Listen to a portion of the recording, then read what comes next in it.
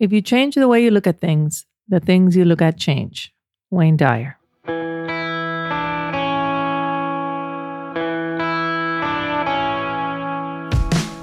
Hello. So, what are you thinking?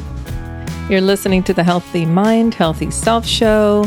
I'm your host, Martha Alvarez, psychotherapist and life coach, and this is a place for you to explore your thoughts, emotions, and behaviors so that you can make more mindful choices, achieve those things that you so desire. So tune in and enjoy.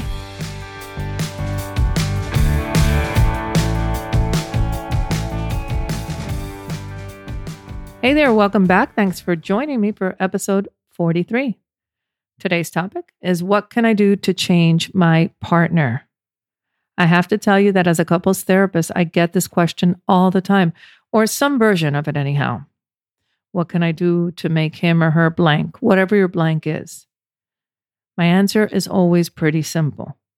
I ask the person, what can you do to change your behavior? You see, the only thing that you have actual power is in your own behavior, your own thoughts. I understand that you can get triggered and other people can influence you, and you can influence other people. Change someone else's behavior by changing your behavior is the best way. That's what I have to say. And here's what I'd like for you to consider. If you're thinking that the only way to make something work is to change someone else, I'd like for you to consider what actual change means. When you change something, it means to do something differently, to replace it, to modify it. I mean, it could be positive or negative. But when change involves people, there's another element. There's often resistance and hesitation. Often that happens because it's how people interpret the change. What does it mean that you want me to change and that have to mean change something? Does it mean like I'm not good enough, or it's not desirable? I'm not desirable? Am I broken? Do you want to control me? Is there like a power struggle going on? All these concepts and words that come up with the word change. And again, with people, it's way different than when you're trying to change like objects or places, right? If you're trying to change the decor of your house or where you're going to go on vacation, a lot easier often than changing personalities, or changing the way you look, or changing the way you talk, or changing the way you think, or changing the way that you react. So when you're asking someone to change something about them, just notice that comes with a heavier undertone. But change is constant, and we know it's going to happen. It's always going to happen whether you want it or not. And I want you to ask yourself, what is it that you actually want to change about your partner? Is it that you want to change whether or not they're going to argue with you, or is it you want to change the way they actually argue with you? Are you looking to change a habit, or are you looking to change the way that you guys form a connection? Are you looking to change a thought process? I want you to get clear in what it is you're asking to change. Perhaps it's a feeling. And some of these things are very much ingrained in a person's personality and in their past conditioning, whether it's based on society or their family of origin. People tend to do things a certain way, especially when they get in their feelings. Sometimes logic gets tossed out, and it reminds them of other circumstances, other times where they felt this feeling, and this is how they protected themselves. And thus comes the hesitation, the resistance for change. So when we're in a relationship and you're looking to change something, I want you to consider, is this something new in this person, in this relationship, or has it always been there? But for whatever reason, now it's irritating you. Maybe the person's always been loud or reserved, but now it bothers you when they speak that way, or they don't socialize, or whatever it is. I want you to consider what each of you is going through. What evolution is transpiring? What are the circumstances? Do you have a new job? Do you have a new commitment? Is money tight? Is the person really anxious, stressed out, depressed? I want you to consider if you're asking for this change from this person because they're showing up in a way that you're not agreeing with or that you don't like? Is it because the person's going through some physical or mental condition? Are you going through some physical or mental condition? Because when people don't feel good, they're often not at their best. They show up not as their best self. So, first, I want you to consider making peace with the inevitability of change, because it's going to happen. And the good news is that you have options on how to respond. The first thing I want to offer you is to respond by leading with love and respect. Even if you don't like and or agree with what your partner is doing, you can agree to disagree. I want you to separate the behavior from the person. After all, this person's in your life because you chose them to be at your life at some point. You did actually care for them, love them, still do perhaps, maybe a little more, maybe less, maybe the same, but this was your choice. So the person is one thing, the behavior is a different thing. I want you to respect yourself. Certainly do not accept any type of abuse, physical, emotional, any of that. But respect yourself by honoring what you feel, by speaking up. When change is going to happen, because we agreed that it's always happening anyways, I want you to respect what you desire, what you would like. But I want you to get clear about that. And I want you to accept the differences that you both have and figure out a way to make it work out. See, when you approach somebody to change something and they feel criticized, they dig deeper to protect themselves. They take a different stance than if you are coming in with love and respect and by helping them grow and become a better person and for the relationship to bond and connect and beautiful things to happen. Because we all want to feel loved, heard, accepted, respected, all those words. So leading with love and respect is something that I am certain that most anybody, whoever your partner is, they want that. You want that. So I want you to really think about what's the best way to talk through your issues and your disagreements. I want you to listen with curiosity and empathy. I want you to be kind and be honest. And again, being honest means saying what you really feel. Some people withhold because they don't want to hurt their partner. Well, that's not being honest, because quite frankly, what's going to end up is that you're disrespecting yourself because your needs are not going to be met. But there's a way to do all of this, right? And again, abuse should never, ever be tolerated, even if you care deeply about a person, but you've gotten to that point where the respect has been lost. Abuse has set in. You need to walk. You need to stop that. You need to get a hold of somebody that can help you through that. All right? So let's use an example. Let's say you have a partner and they're always on their phone, their computer. You want that behavior to change, right? And you ask yourself, well, why do I want that to change? Why?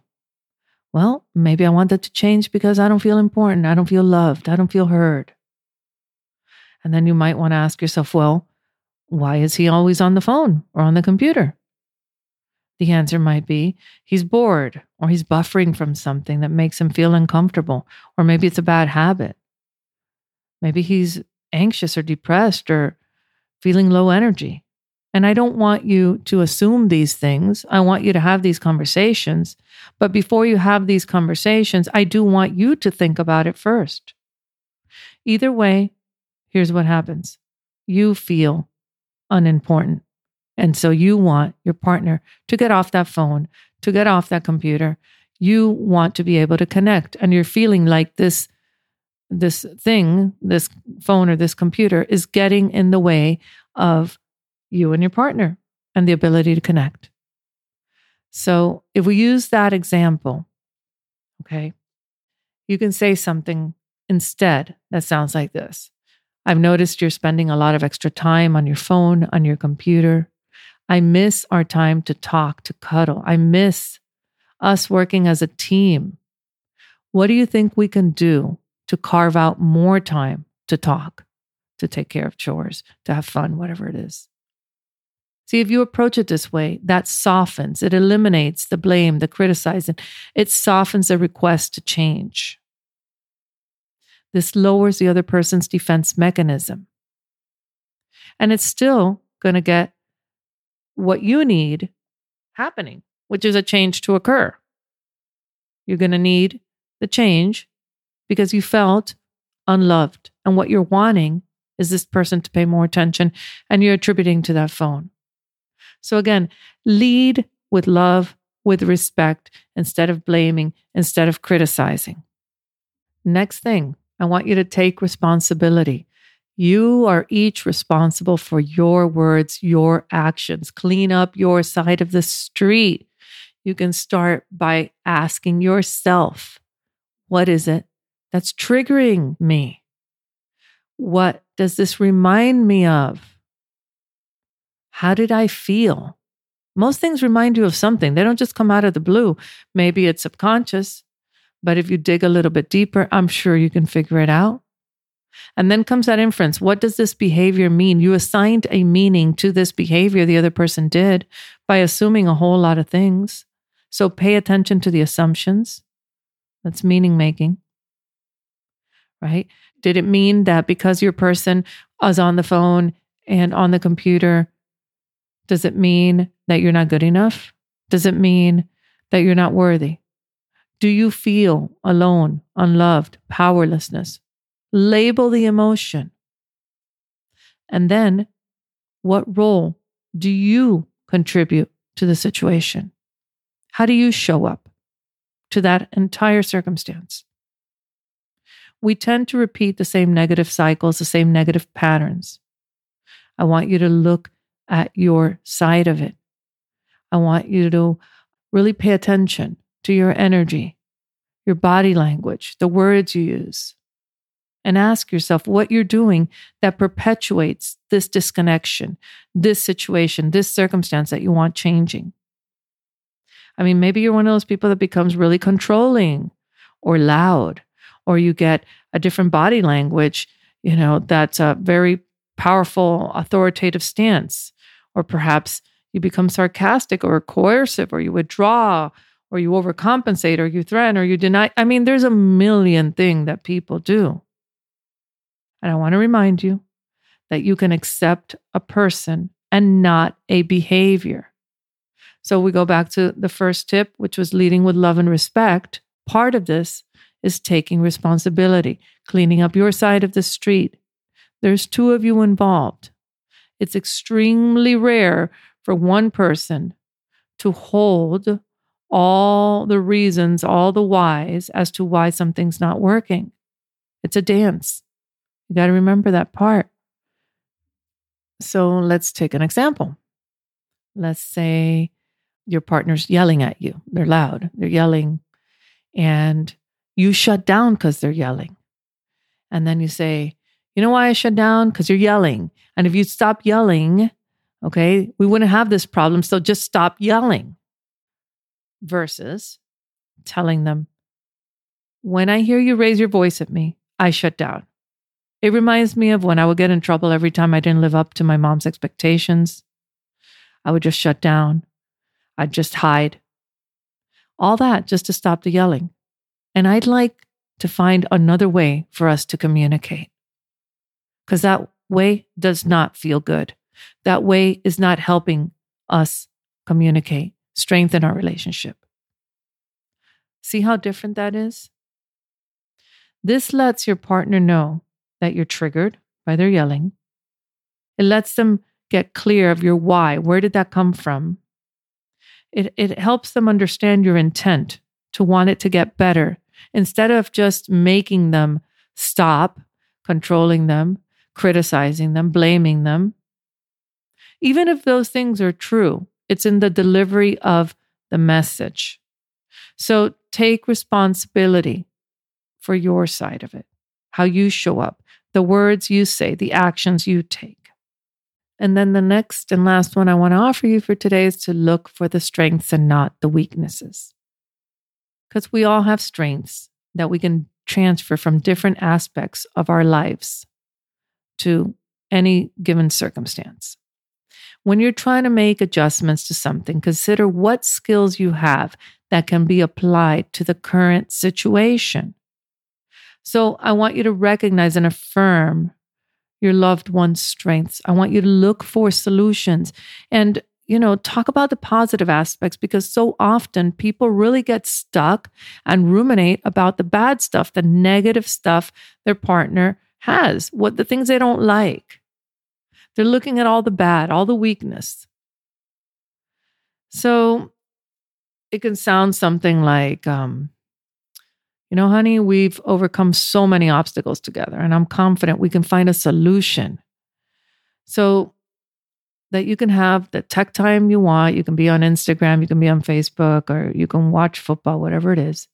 And we can also have our couple time, because I miss that. When you say something like that, you start from a place of appreciation and gratitude. I want you to stop over-focusing on your partner's negative stuff. Everyone has negative stuff. I guarantee you there's things about you that your partner does not like. And if you both focus on these things, well, I think the relationship's most likely going to get worse, not better. So choose where it is that you are going to focus. So to wrap it up, again, take responsibility to change yourself, to improve the relationship. Change your attitude, lead with love and respect. Stop over-focusing on the negative aspects of your partner. Pick your battles.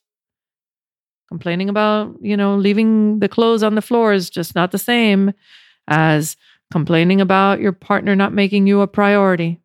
Figure out how to deliver the message after you pick your battle. Remember, you don't have power over other people. You have power over yourself. So instead of trying to change your partner, ask yourself, what can I do differently that actually might change this situation? All right. I hope that was helpful. It's a starting point. There's so much that could be said on this topic. And let me know in the comments what you think, what you've tried, what's helpful, what's not helpful, what you want more of. Anyways, thanks for joining me today. And until next week, think well and be well, my friends. I will catch you soon.